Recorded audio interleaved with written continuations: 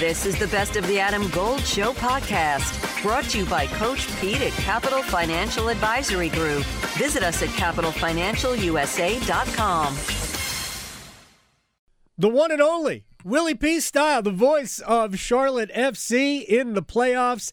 Hey, at least somebody in Charlotte knows how to win games, enough of them anyway. So Will Palaszczuk joins us. FC against Red Bulls.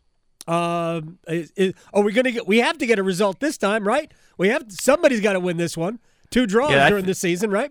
Not to mention the fact that, this team, with its propensity for draws, had 2 of them against Red Bulls, and obviously looking at the way that they went through the Leagues Cup, having to get 2 draws in the same format. So it is a scenario that I think actually sets up well for Charlotte FC. All right, let's first of all, you guys closed the season out, 3 wins and a draw in your last 4. Big part of the reason why you guys are in the playoffs, and that's very cool. But I want to talk real quick about the last game. So what was the experience like? Messi at Bank of America Stadium. I don't think anybody expected him to play because of all the international stuff, but he was there. What was it like? Yeah, the thing I kept telling people was I wouldn't be shocked if he played, but I'd be shocked if he started. And I got the notification on it about, again, as we usually do, about 40 minutes before kick time. And we're looking at it and saying, okay, you really don't have a lot of time to prepare for that. And we'd kind of gotten the frame of mind that he was going to kind of dictate whether or not he wanted to play, and not only did he start, he played the entire way, and so that just added stake of it, I think, was very exciting for the folks who were there. It basically was the combination of our first ever match with the stakes, obviously, of a decision day match, and it was very tense. I would say that Charlotte FC maybe had a little bit of a chip on their shoulder seeing all the pink shirts in the stands. And I also think, too, the scenario that developed, this team, I think, knows what it needs to do when urgency really hits. And I think that's the part that makes me kind of feel a little bit bullish about them going into the game tomorrow, maybe into the playoffs proper, because it is a scenario where, it's almost more difficult to kind of go through and stay motivated during a long 34-game season. But when you condense it down to either a cup tournament or a playoff, it creates a different mindset, and it creates a more tangible carrot that's out there for you.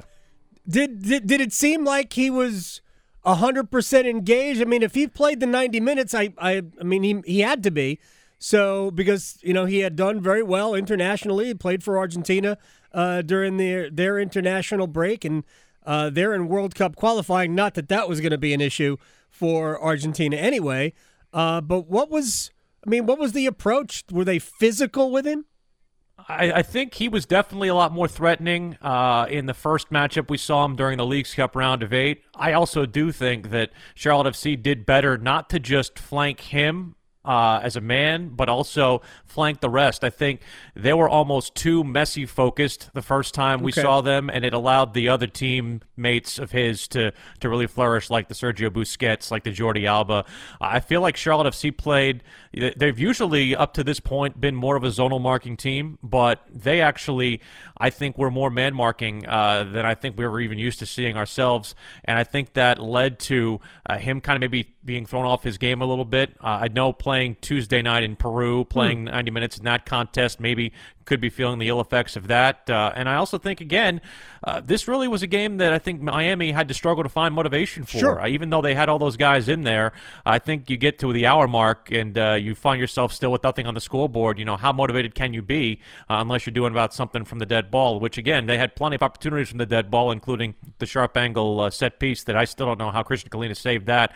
I think they were also very flattered in that scoreline by the fact that Kalina had to save them on 3 very big occasions, especially late. Well, I mean, obviously goalkeeping's been good, so there's no reason to pursue Aaron Ramsdale in January. Just kidding. No. For those people who are familiar with the Premier League. At Willie P. Style on Twitter is joining us, the play-by-play voice of Charlotte FC. One quick thing about that, and then I want to ask you about the way Charlotte FC has gotten into this wild card round and what it might portend for the future. In that somebody hit me up on Twitter about, where was my Inter Miami in the standings when Messi got here? Where are they now? Clearly he didn't matter.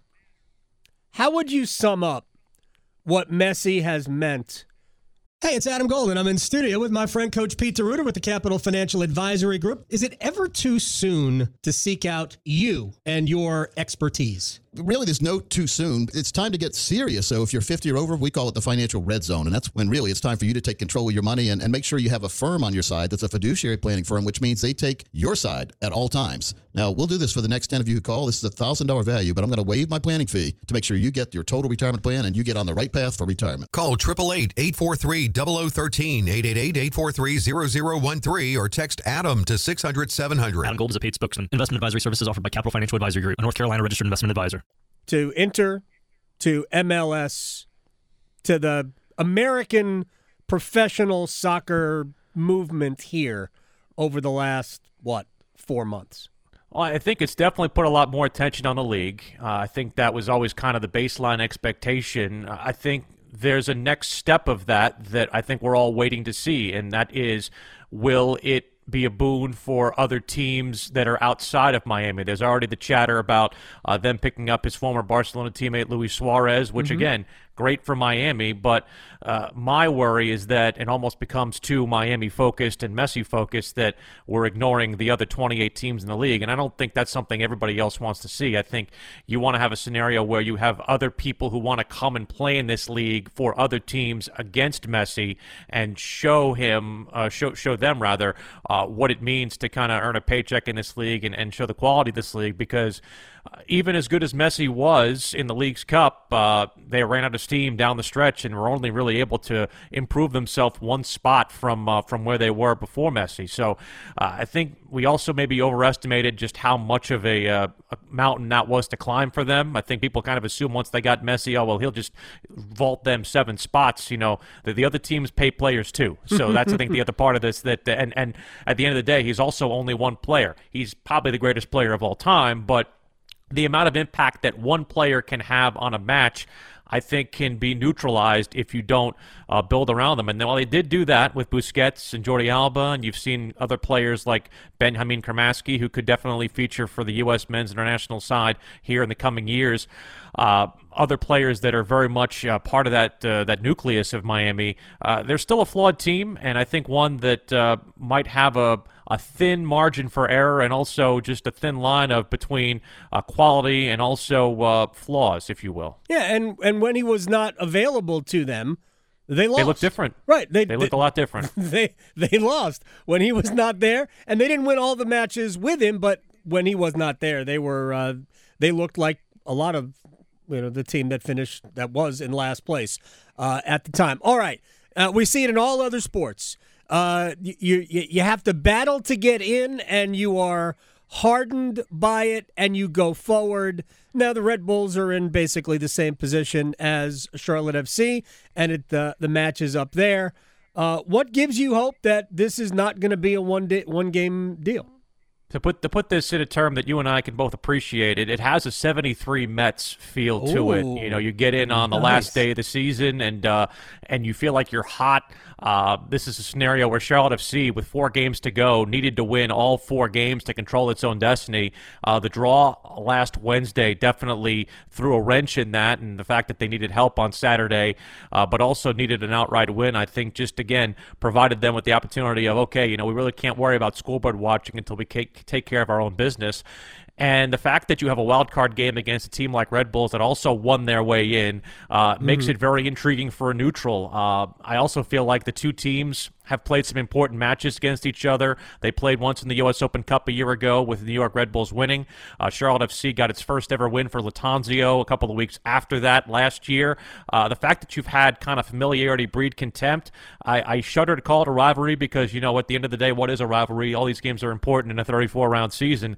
But I think it is, from the standpoint, maybe something of a burgeoning rivalry because of the fact that not only have we seen this team a lot, but the matches are very physical. Red Bulls are one of the most red-carded teams in MLS. Charlotte's right behind them. They are very, very physical. They've got the one guy who's had more yellow cards rather than anybody else in MLS, and Andres Reyes. He also conceded an own goal against Charlotte earlier this season. So they don't play what I would call a beautiful brand of soccer in Harrison, New Jersey, and they're not ashamed to admit that. I think Charlotte FC probably puts more beauty on their side, but again, does that beauty have the final product? And I think the fact that Charlotte presses a lot more than they did even in that match and as they have lately, I think creates for a nice contrast in styles. And I think you might see a little bit of that intensity come early and often between these two sides when we see them tomorrow night. I'm familiar with Harrison, New Jersey. Not a lot beautiful in Harrison, New Jersey. So it's one of those things you pass. I've having family in New York. Sometimes I'll fly into Newark Airport. Yeah. And you take the NJ Transit into the city. You pass by Red Bull Arena, and it's not what I would call the same kind of starlit hamlet that Uptown Charlotte is, or Raleigh, or Durham. There's not a lot of beauty there. It is. Well, look, it's a place, and again, very familiar with Harrison. Would not. And be I'll say this out. too. I'll say this too. Their fan base they've gotten to the playoffs 14 years in a row with the Red Bulls. So there's a bit of apathy there. They're not exactly thrilled with the spot that they're in. They had to fire their head coach mid-year. So it's not like they're walking into a snake pit. They're not walking into the Maracana. It's a scenario where I feel like I would call it, I wouldn't say a friendly road atmosphere because there are going to be partisan fans there, but it's far from the most imposing atmosphere that they'll walk into tomorrow night. And I know a lot of people also from the Charlotte perspective plan on traveling up there, so they'll try to create an atmosphere for themselves as well. All right, one final question for Will Palaszczuk, who is the voice of Charlotte FC on the radio. Oh, we're not going to get to the Hornets. I know you got to be excited for the start of the season. Just see LaMelo Ball get on the court, right? We want to see that and see him have a good, healthy season if that's even possible. But I do want to ask you about David Tepper. Has he been into it, especially in this run-up? I think so. I mean, you see him at games. I feel like the soccer fan is different than the Panther fan in that, there's still the thankfulness that we have the team, which is a different type of atmosphere than I'm sure that he would get if he was approached by Panther fans. We saw Dave out at the unveiling of their new team facility a couple of weeks ago and talking about how he wants to build the community in East Charlotte around this new building that's going to have not just the first team but the academy, the reserve team, and also the business part of the team in that area, and build some more jobs and build more of a soccer community in that area. And I think, again, it's a scenario where I understand there's a lot that comes in from a conversation aspect about, what impact that he does do on the football side and whether or not he's, in there watching scouting film and dictating policy, et cetera, and so on.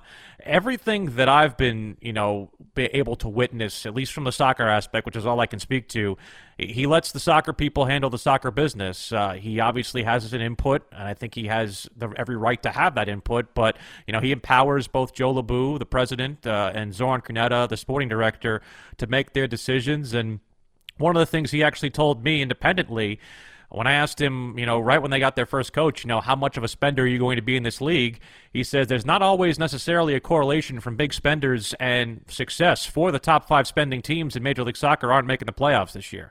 So from that aspect, it's more about spending smartly, getting value out of your designated players, not just getting good ones, but getting ones that stay, produce, and most importantly, leave your team not feeling like they wasted their money on you. So from that aspect, I do feel like he's maybe, from a lot of people's perspective, taking a more measured approach with this property. I just hope he's enjoying it, because once you enjoy it, once you get it, once it's in your blood, I think it doesn't leave. It's just an incredible thing. I've had plenty of conversations. We actually ran into him after one of the road games, and he would talk to us a lot about everything. Like he's dialed in, he's into it. Like he's asking a lot of the right questions, and so it's not something that he just has and is an absentee with. He's very much into it. He knows everything that's going on when it comes to it. Will Palaszczuk, tomorrow it's at Red Bulls, Charlotte FC at Red Bulls.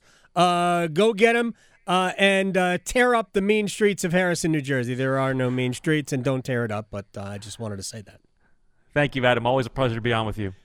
Are you ready to buy or sell your home? The Jim Allen Group is a nationally recognized and award-winning real estate team in the Triangle, dedicated to providing exceptional service to meet your needs. With the latest insights and expert market knowledge, they'll make your home buying and selling journey as smooth as possible. Don't wait. Head over to jimallen.com and start your next move today. That's jimallen.com. The Jim Allen Group, your partner in real estate.